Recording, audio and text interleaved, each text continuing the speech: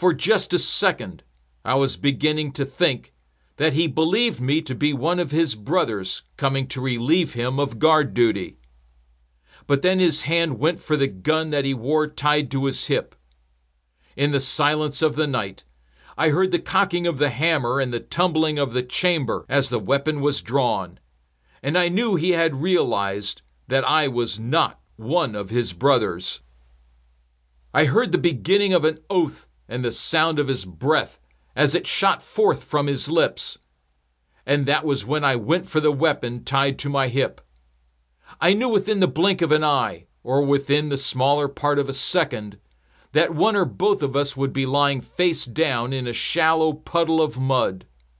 Our life's blood would flow into the dirt at our feet, and our journey in this world would be over. But I also knew it would not be my blood pouring out into the mud of the field. His hand had hardly touched the butt of his pistol, and his hammer had only been half cocked when I opened fire. I heard the echo of the shot and felt the kick of the pistol as the recoil shook my hand. For less than a second, the flash of the bullets lit up the night sky, and in that second, I saw the look of horror on the man's face as he stood in shock and looked down at a hole where flesh and bone had once been. "Damn you!" he whispered. Then he tried in vain to raise the barrel of his weapon. That was when the last of his strength left his body. I watched in silence as he slowly slid down the base of the tree and flopped face down in the mud.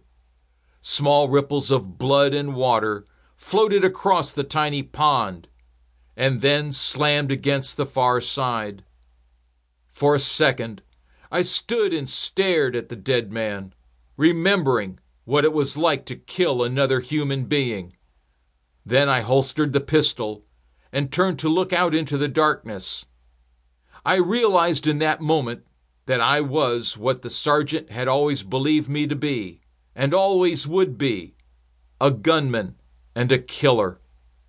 I was a man with no heart and no soul, a man as dead inside as the corpse at his feet. Heavy clouds had moved to hide the face of the moon again, and it had started to rain. Together, the rain and the clouds had hidden what little light the moon and the stars had shared with the night sky. Seeing nothing but darkness, I turned to run, while gunshots broke the stillness.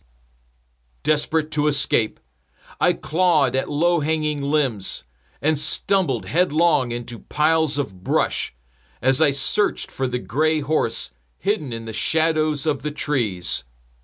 I heard the voices of men who cried out in pain and anger as they found the remains of what had once been their brother.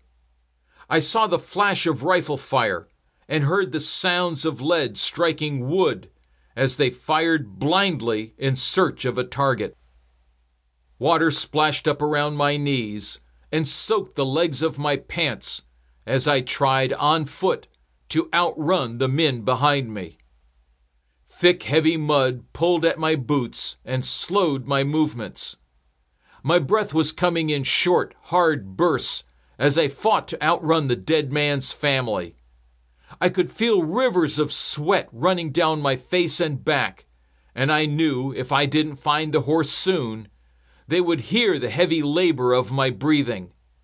I felt the tug of a bullet as it passed through my shirt, missing my flesh by inches and slamming into the tree in front of me.